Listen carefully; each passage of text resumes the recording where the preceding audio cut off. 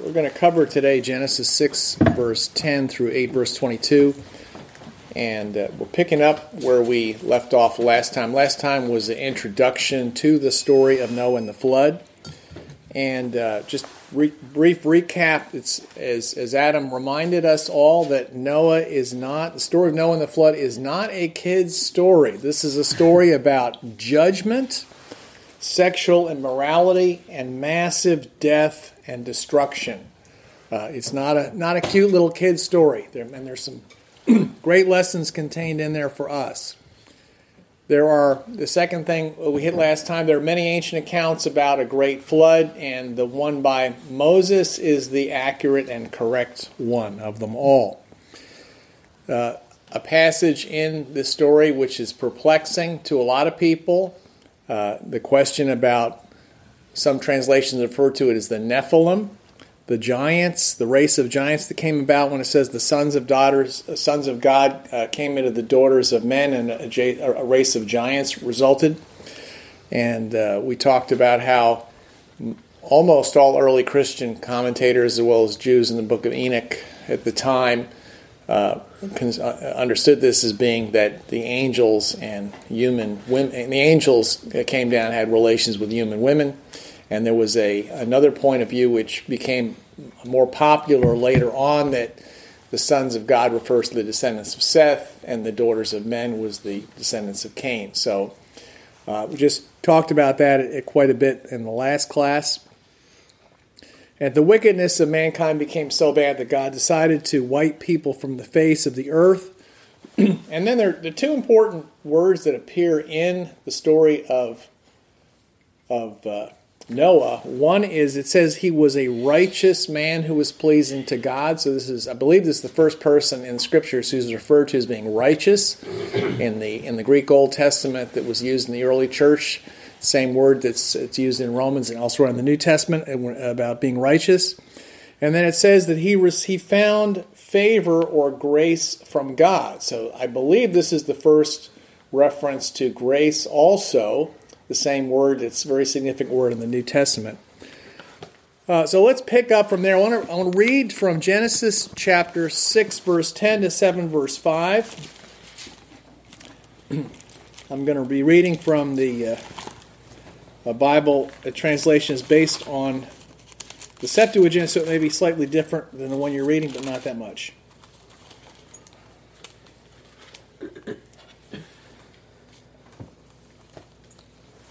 Genesis chapter 6, starting in verse 10.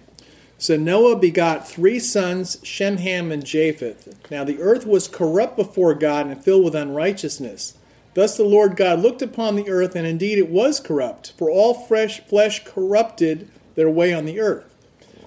Then God said to Noah, the end of all flesh is come before me, for the earth is filled with unrighteousness through them. And behold, I will destroy them with the earth. Make yourself an ark of square timber. You shall make the ark in compartments and cover it inside and out with pitch. And thus you shall make the ark, 300 cubits in length, 50 cubits in breadth, 30 cubits in height. Now when you assemble the ark, you shall gradually finish it up to a cubit at the top, and set the door in its side. You shall make the ark with the lower, second, and third stories. And behold, I am bringing a flood of water on the earth to destroy from under heaven all flesh in which is the breath of life. Whatever is on the earth shall die, but I will establish my covenant with you, and you shall go into the ark, you, your sons, your wife, your sons' wives with you. From every living thing of all flesh you shall bring 2 of every kind into the ark to keep them alive with you. They shall be male and female. Of the birds after their kind, of the animals after their kind, and of every creeping thing on the earth after its kind. 2 of every kind they will enter into the ark with you, male and female, to keep them alive. You shall also take for yourself all kinds of food to eat, and you shall gather it both for yourself and for them. Thus Noah did according to all the Lord his God commanded them. And continuing in chapter 7, verse 5 verses, Then the Lord God said to Noah, Enter the ark, you and your family, because I have seen you righteous before me in this generation.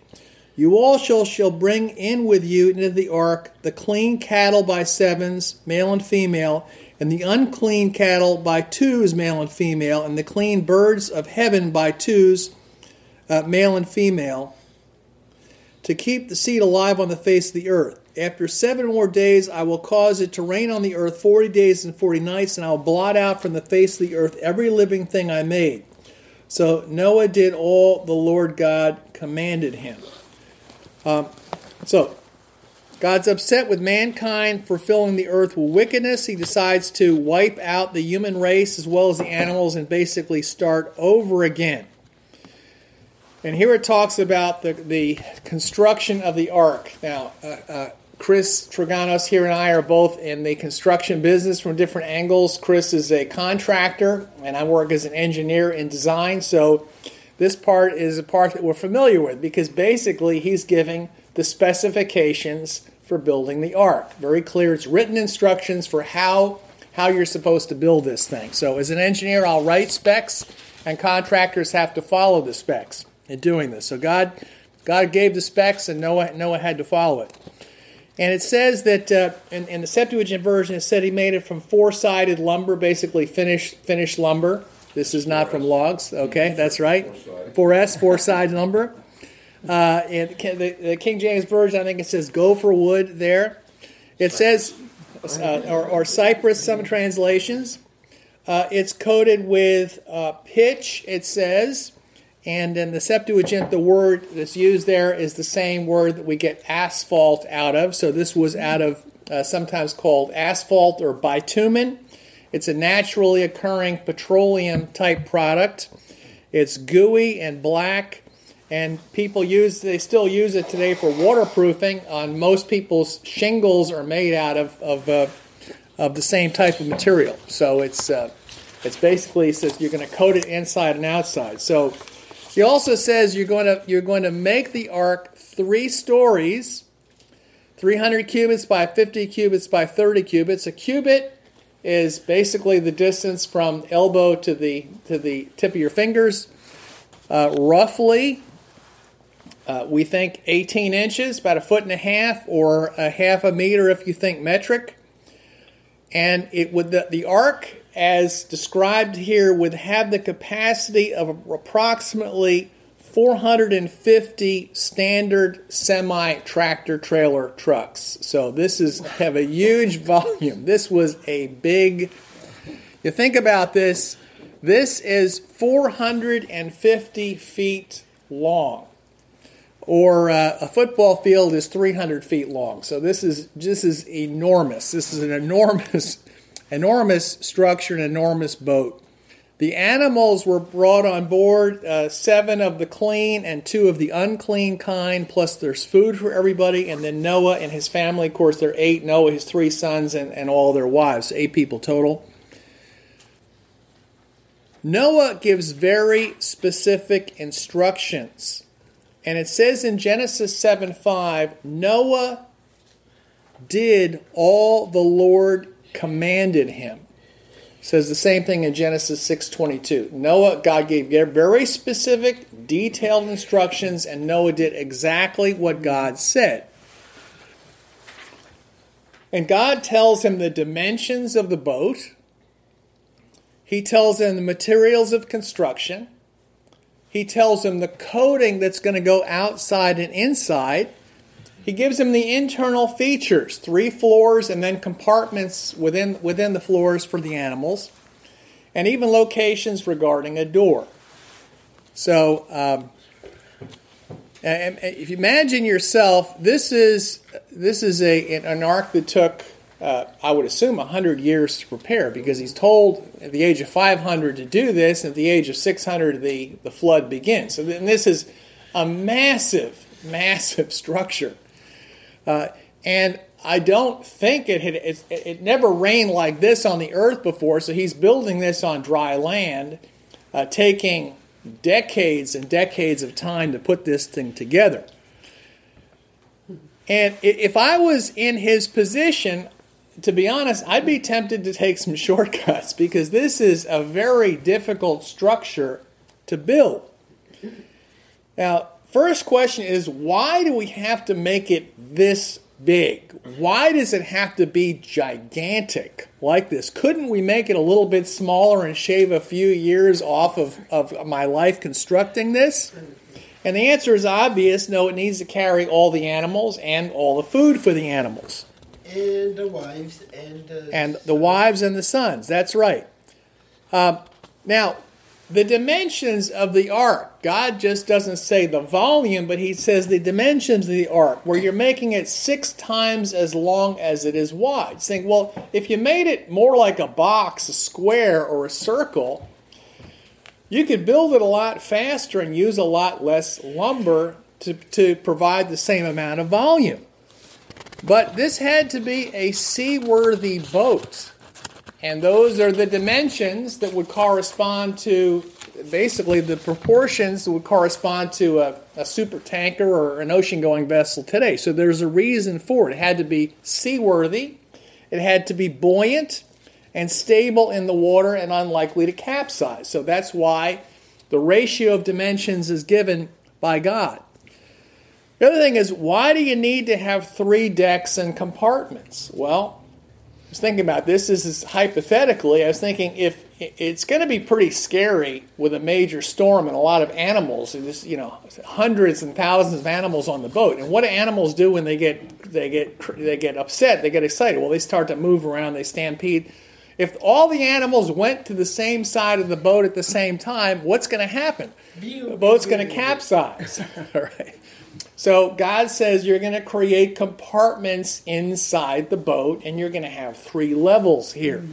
So I'm thinking he did it that way for structural stability of the boat, to reinforce it against the forces of the water and the storm, and also so that the animals wouldn't move around and capsize the boat. So there's reasons behind all of this. Now, God, throughout the Scriptures, sometimes gives very, very specific instructions.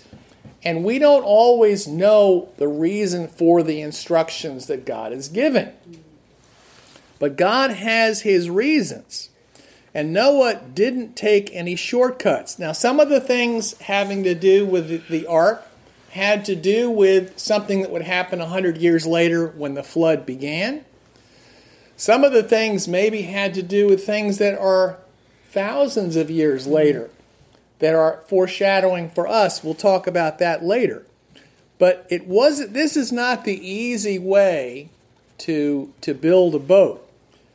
Very specific commands from God, and Noah believed that God was wise and knew what he was doing, so he just simply did exactly what God told him. He followed all the specifications, and as a result of doing that, he ended up saving himself, his family, and really the entire human race.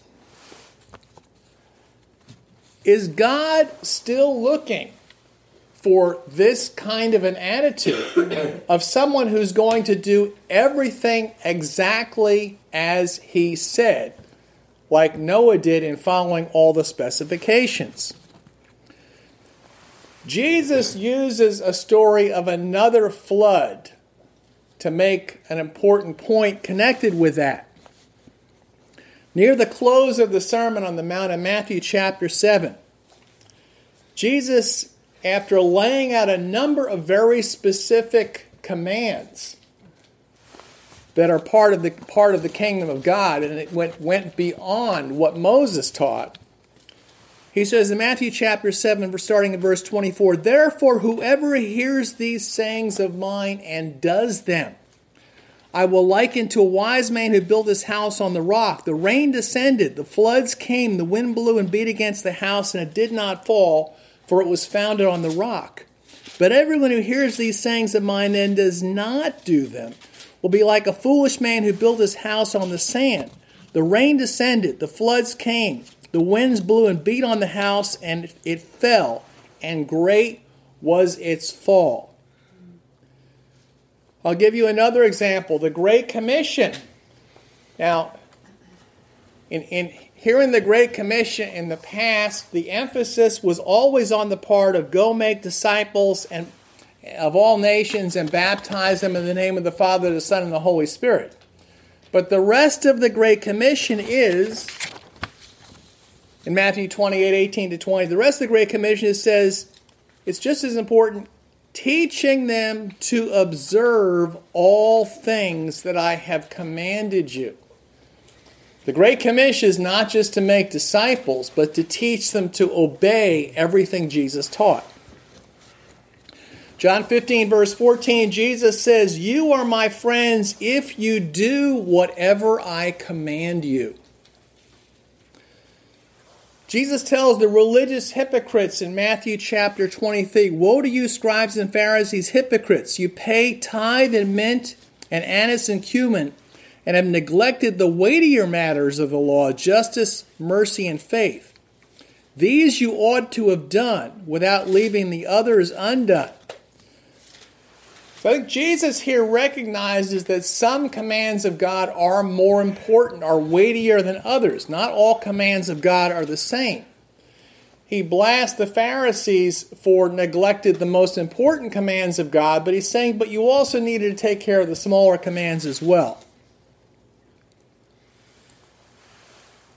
The Christian world, as I look at it in America, the biggest dividing point in the Christian world is the people who really believe we have to obey the teachings of Jesus on the one hand, and the people who think all we have to do is believe in Jesus and obedience is nice but is not absolutely essential.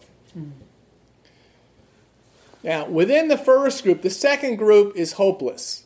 Within the first group, the people who believe that at least we have to obey the teachings of Jesus. Now, hopeless, I mean we need to help them out, but they don't even have a foundation to start off with. You have to start with, look, we have to obey the teachings of Jesus, clearly. That's what he says right in the end of the Sermon on the Mount.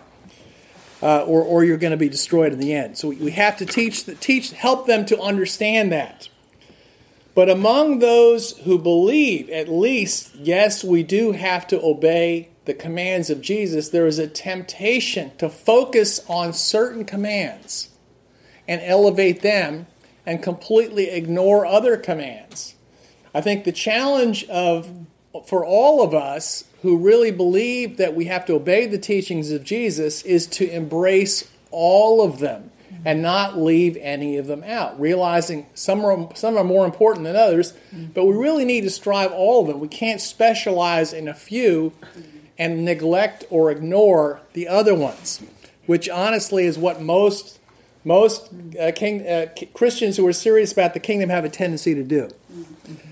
So that includes New Testament teachings on discipleship, conversion, evangelism, sexual purity, homosexuality, confessing our sins to each other, helping those in need in evangelism.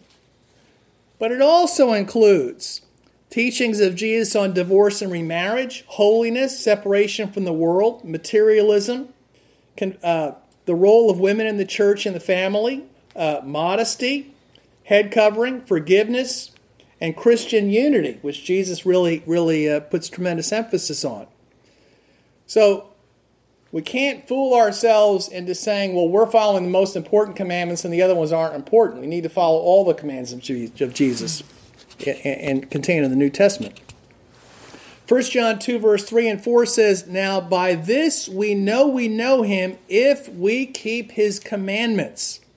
He who says, 'I know him,' and doesn't keep his commandments is a liar, and the truth is not in him." 1 John 5, 3 said, "For this is love of God, that we keep his commandments." In the New Testament letters, it doesn't say that obeying the commands of Jesus are a good idea and a nice thing to do out of the overflow of gratitude of our heart. It says clearly that our salvation depends on it. Hebrews 5, verses 8 and 9.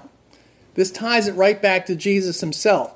It says that Jesus himself learned obedience from what he suffered. And after having been perfected, he became the author of eternal salvation to all who obey him. Jesus was obedient to the Father and was perfected through obedience through the tough things. And he will give salvation to all of us who obey him, not just who believe him. Paul says in 2 Thessalonians chapter 1 and verse 8, he's warning Christians about the day of judgment, and he says, God will take vengeance on those who do not know God and on those who do not obey the gospel of our Lord Jesus Christ. Believing the gospel is not enough. What does it say in James chapter 2? Even the demons believe.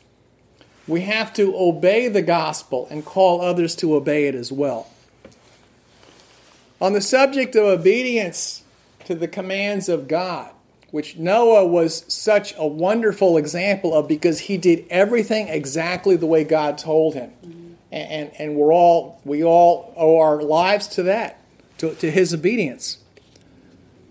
I'm reminded of one of my favorite quotes from David Lipscomb. David Lipscomb was a heroic teacher in the early Restoration movement. He lived through the disaster of the American Civil War and saw the wreckage that produced on the country and on the church. And at the end of the Civil War, he wrote a series of articles which were collected together in a work called On Civil Government, which was published in the late 1860s. And I want to read from the preface about the attitude that he had about God and about obedience to God. And he speaks in the third person. This is just his writing style. This is from the beginning, his preface, introduction, introducing the work, giving the background. He says, the writer of the following pages was early in life impressed with the idea that God is the creator and preserver of the world, was its only rightful lawmaker and ruler.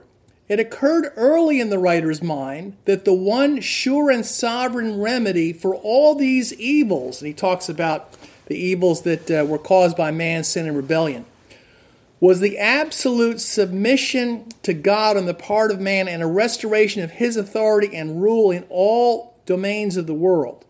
In the study of the Bible, he saw the one purpose of God, as set forth in that book, was to bring man back under his own rule and government, so as to reestablish his authority and rule on earth, that God's will shall be done on earth as it is in heaven.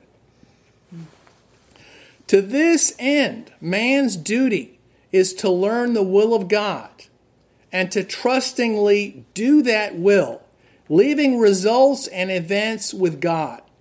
It became a fixed principle with him that in religion man must in faith do what God has ordained he should do. What he has declared would be well-pleasing to him, and then leave all in the hands of him who overrules the universe. So I want to move on from there to take a look at Noah is held up in the New Testament as one of the great examples of someone who lived by faith. In Hebrews chapter 11, it talks about what does it mean to live by faith. Hebrews 11:7 holds up Noah, and it says, by faith Noah, being divinely warned of things not yet seen, moved with godly fear, prepared an ark for the saving of his household, by which he condemned the world and became heir of the righteousness which is according to faith.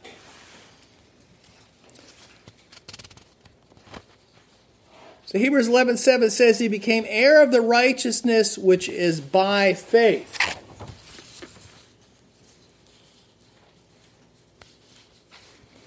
It also says by faith he prepared an ark. True faith, saving faith is defined in the book of Hebrews, in Hebrews chapter 11. And lived out by Noah is believing and obeying. By faith, Noah prepared the ark. And this is a massive construction job that presumably took 100 years to build. And that was the example of Noah's faith by what he did.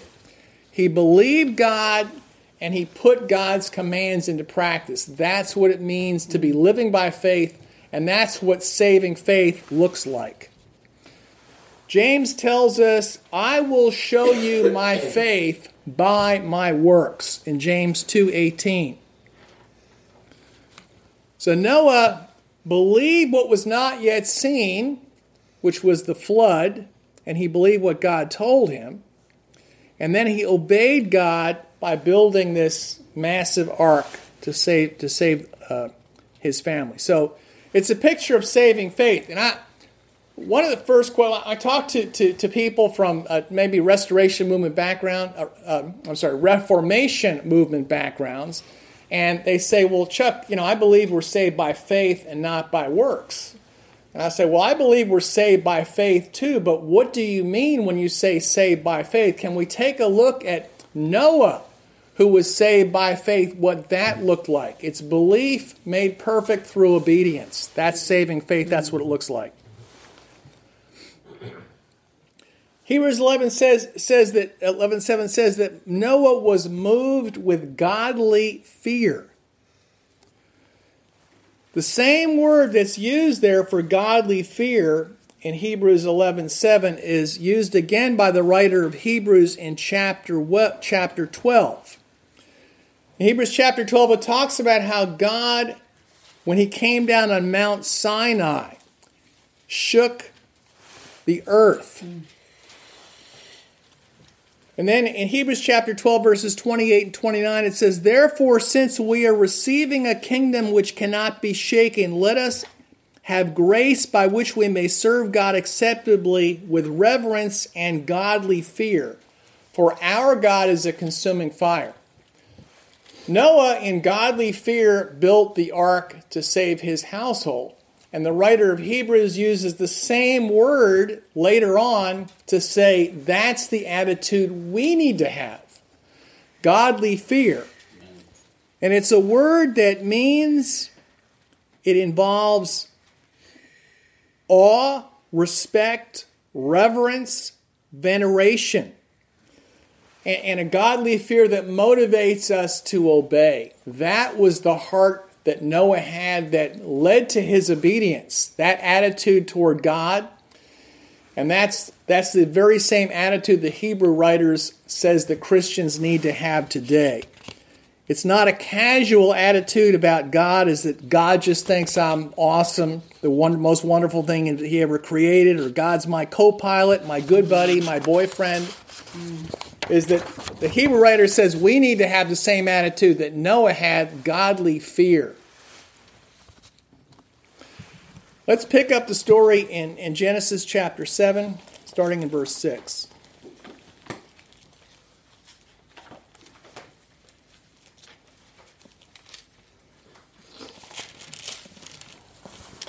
A lot of things we can learn from Noah in this story. Genesis chapter 7 and verse 6. Now Noah was 600 years old when the flood waters came on the earth. Then Noah with his sons, his wife, and his sons' wives entered the ark because of the flood waters. Also the clean and unclean birds, the clean and unclean cattle, and everything that creeps on the earth entered with Noah into the ark, 2 by 2, male and female, as God commanded him. Then it came to pass after 7 days, the waters of the flood came upon the earth. In the 600th year of Noah's life, in the 2nd month, on the 17th day of the month, on that day all the fountains of the great deep were broken up, and the floodgates of heaven were opened. And it rained on the earth 40 days and 40 nights. On the very same day, Noah and his wife, his sons Shem, Ham, and Japheth, and their wives entered the ark.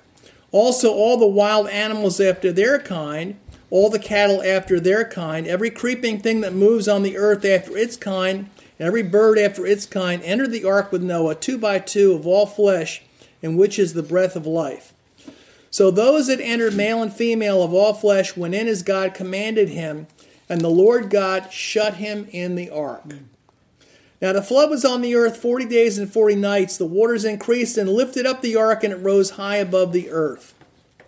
So the waters prevailed and greatly increased on the earth, and the ark moved about on the surface of the waters. The waters prevailed exceedingly on the earth, and all the high mountains under the whole heaven were covered. The waters prevailed 15 cubits upward and covered all the high mountains. And all flesh died that moves on the earth, bird and cattle, wild animals, every creeping thing that moves on the earth, and every man. Thus all things in whose nostrils was the breath of life, and everything on dry land died. So he blotted out all living things on the face of the earth, both man and cattle, creeping things and birds of heaven. They were blotted out from the earth. Only Noah and those with him in the ark remained alive. Now the waters prevailed on the earth 150 days. Now God remembered Noah and whatever was with him on the ark, all the wild animals, all the cattle, all the birds, all the creeping things. And God made a wind to pass over the earth, and the waters subsided. The fountains of the deep and the floodgates of heaven were also stopped, and the rain from heavens was restrained. And the waters receded continually from the earth, and at the end of 150 days the waters decreased. Then the ark rested in the 7th month on the 17th day of the month on the mountains of Ararat. And the waters decreased continually until the 10th month. In the 10th month and the first day of the month, the tops of the mountains were seen. So it came to pass at the end of 40 days, Noah opened the window of the ark he had made. Then he sent out a raven, which kept going to and fro until the waters dried up from the earth. He also sent from himself a dove to see if the waters had receded from the face of the ground. But the dove found no resting place for the sole of her foot, and she returned to him in the ark, for the waters were on the face of the whole earth. So he put out his hand and took her, brought her to himself to the ark. Then he waited yet another 7 days, and again he sent out the dove from the ark. The dove returned to him in the evening, and behold, a freshly plucked olive leaf was in her mouth. And Noah knew the waters had receded from the earth. So he waited yet another 7 days, and again he sent out a dove. However, she did not return to him any more. And it came to pass in the 601st year of Noah's life, in the 1st month, on the 1st day of the month, the waters were dried up from the earth. And Noah removed the covering from the ark and looked, and indeed the surface of the ground was dry. Now in the 2nd month, on the 27th day of the month, the earth was dried. So Noah and his family enter the ark. 7 days after they enter, on one specific day, the heavens open up, and the deep opens up as well. The Lord shuts Noah in the ark, closing it in from the outside. It says that the fountains of the deep were broken up. So the picture that I get is that not only is rain coming down from above, but also water is coming up from beneath, from the depths, from the abyss, that the fountains have opened up. So water is coming up from below, and water is coming down from the top, and the water is rising and covering everything on the face of the earth. So 40 days and 40 nights it rained. Water starts to recede after 5 months. And the ark comes to rest on, it says, the mountains of Ararat. And if it's the same Ararat Mountains are, Mount Ararat is in eastern Turkey, right near Armenia. That may have been the location. Near there it just says the mountains of Ararat. And after 40 days wait, Noah opens the window, sends out a raven, then he sends out a dove, the dove 3 times. That's right, he sends out the dove, it comes back, and then it comes back with an olive leaf, and then the third time... It doesn't come back at all. That's right, the third time it doesn't come back. And then after that, it says that Noah built an ark and sacrificed to the Lord. Well, this is an interesting story, but what's the relevance to us? The story of the flood. Is to say, well, this is kind of interesting that this happened. This is a very unusual story. But why is this significant to Christians? Jesus talks about the story we just read in Luke chapter 17. I want to read what he said about the flood and its relevance to us in Luke 17, verses 26 and 27.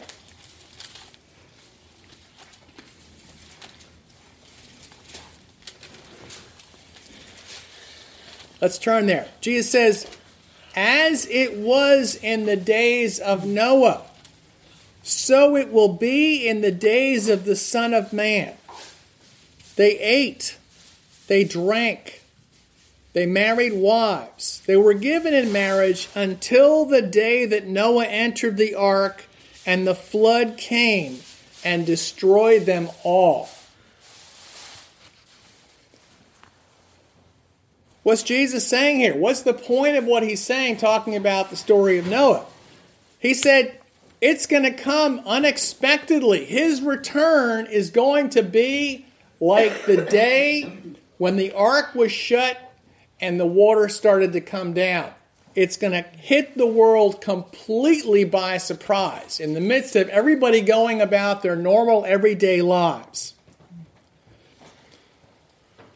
Jesus talks about the story of the flood as something that is an unquestioned fact of history, not as a fable. He says, just as this happened in the day of Noah, it's going to happen on the last day.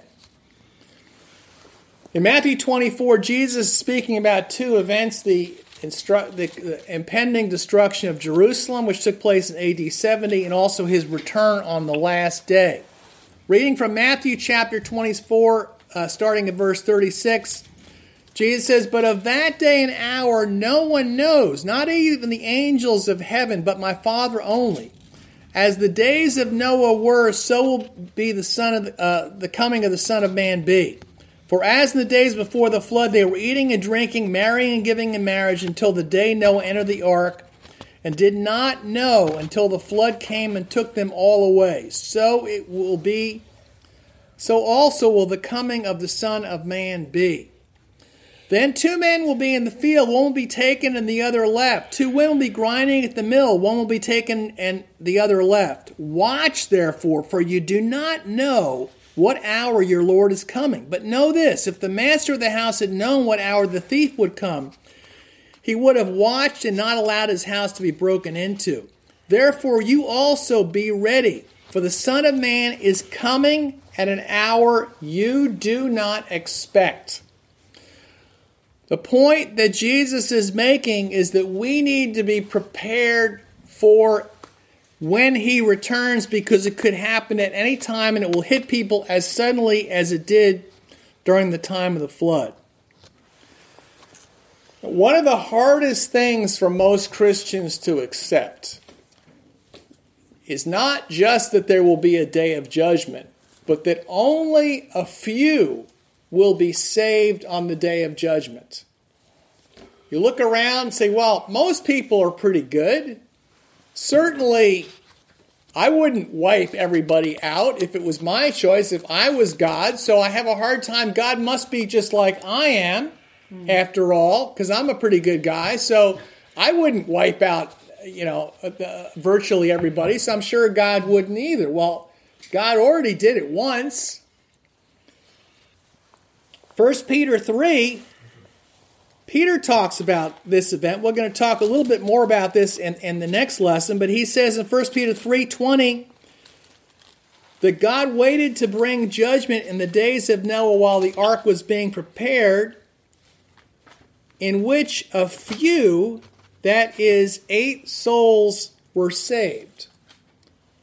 So Peter's making a point that God is patient, waiting for the right time. He wants as many people to be saved as possible. On the other hand, but he says during the story of the flood, only a few people were saved. In 2 Peter chapter 2, starting in verse 4, Peter says, if God didn't spare the angels who sinned, but cast them down to hell, the Greek word is Tartarus, and delivered them into chains of darkness to be reserved for judgment. If he didn't spare the ancient world, but saved Noah, one of 8 people, a preacher of righteousness, bringing in the flood in the world of the ungodly. And then he talks about the example of Sodom and Gomorrah where Lot was spared. Then the Lord knows how to deliver the godly out of temptations, to reserve the unjust under punishment for the day of judgment. So he talks, and Peter's talking about in the past, the angels who sinned in the past. Any guesses what that might be referring to based on what we talked about last class? that God brought judgment on them. And that also in the days of Noah, he brought judgment on the earth, but he delivered a few righteous ones. Therefore, he knows how to do this, and he also has the ability to deliver the godly out of temptation, just like he delivered Noah and his family. And Noah here is described as a preacher of righteousness. In 2 Peter 3, Peter speaks again about the story of Noah. So he talks about the story of Noah 3 times in his 2 short letters. Chapter 3, starting in verse 3, he says, Peter's aware that people are scoffing about the return of Jesus. He says, no, first of all, scoffers will come in the last days, walking according to their own lust, saying, where's this promise of his coming? For since the fathers fell asleep, all things continue as they were from the beginning.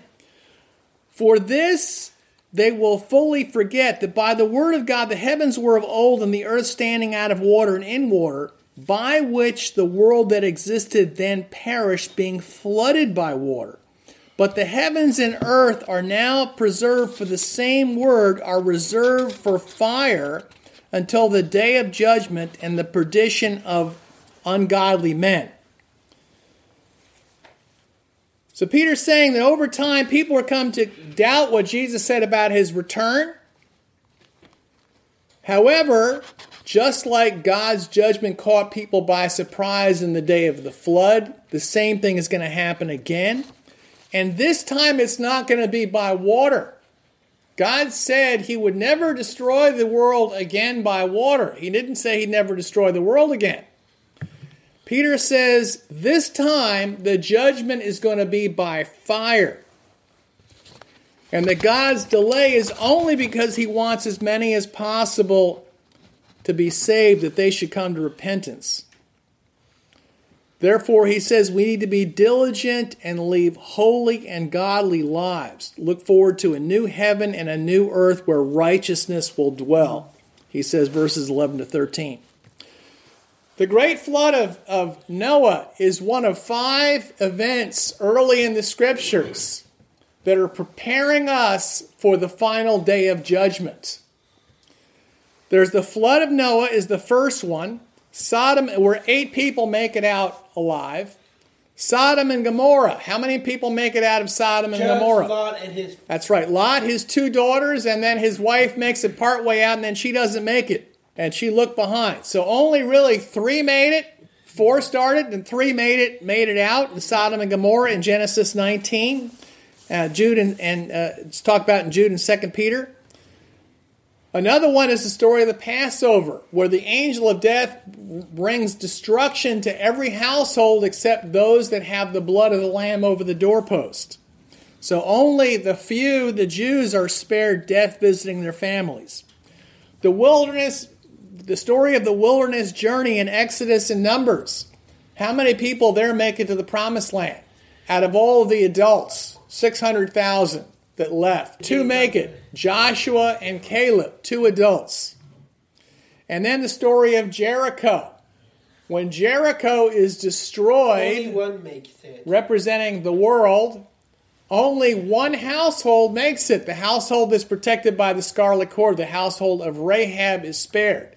So we have 5 instances of God's judgment, and in all of them, only a righteous few are saved.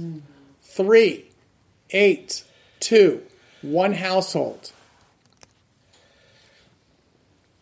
Do we really believe in our deepest recesses of our hearts that only a few people will be saved on the day of judgment, and that most will be wiped out, just as in all of these stories, starting with the flood, the great flood? Do we really believe that? In Matthew 7, verse 13, Jesus said, "Enter by the narrow gate, for wide is the gate and broad is the way that leads to destruction. There are many who go in by it.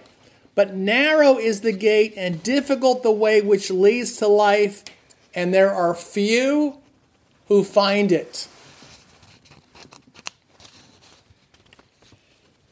In Luke 13, Jesus is asked the question, the big question, Lord, are only a few people going to be saved? Jesus is talking about the narrow road and the high standard. He's calling them to. Lord, are there only a few who are going to be saved? This is Luke 13, starting at verse 22. He said to them, strive to enter through the narrow gate. Many, I say to you, will seek to enter or not be able. When the master of the house has risen up and shut the door, and you begin to stand outside and knock at the door, saying, Lord, Lord, open for us. He will answer and say to you, I don't know you or where you come from. Then you'll begin to say, we ate and drank in your presence, and you taught in our streets. But he will say, I tell you, I did not know you, where you are from. Depart from me, all you workers of iniquity. There'll be weeping and gnashing of teeth when you see Abraham, Isaac, and Jacob, and all the prophets in the kingdom of God, and yourselves thrust out.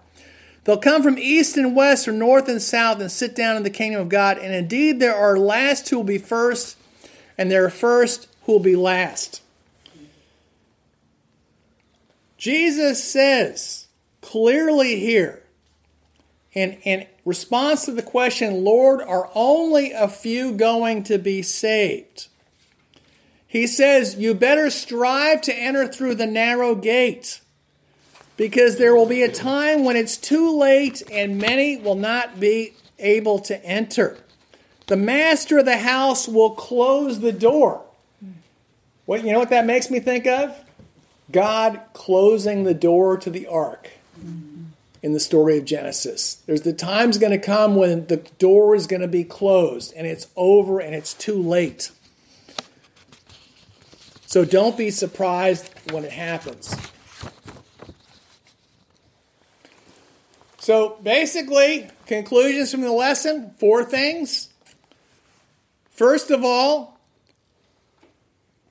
God gave Noah very, very specific instructions. Noah did everything exactly like the Lord told him. Great example, great attitude. Tremendous heart to be imitated today. Noah was saved by faith because he believed God and he did what he said, as it says in Hebrews chapter 11. Saving faith involves obeying the commands of God. The third thing is the flood of Noah clearly is a foreshadowing of final judgment. It's going to hit suddenly, it's going to hit catastrophically, and most people will be completely unprepared for it. And the fourth thing is, as in the days of Noah, only a righteous few will be saved in the end. So we need to strive to enter through the narrow gate ourselves and to warn and help as many other people as we possibly can. Amen.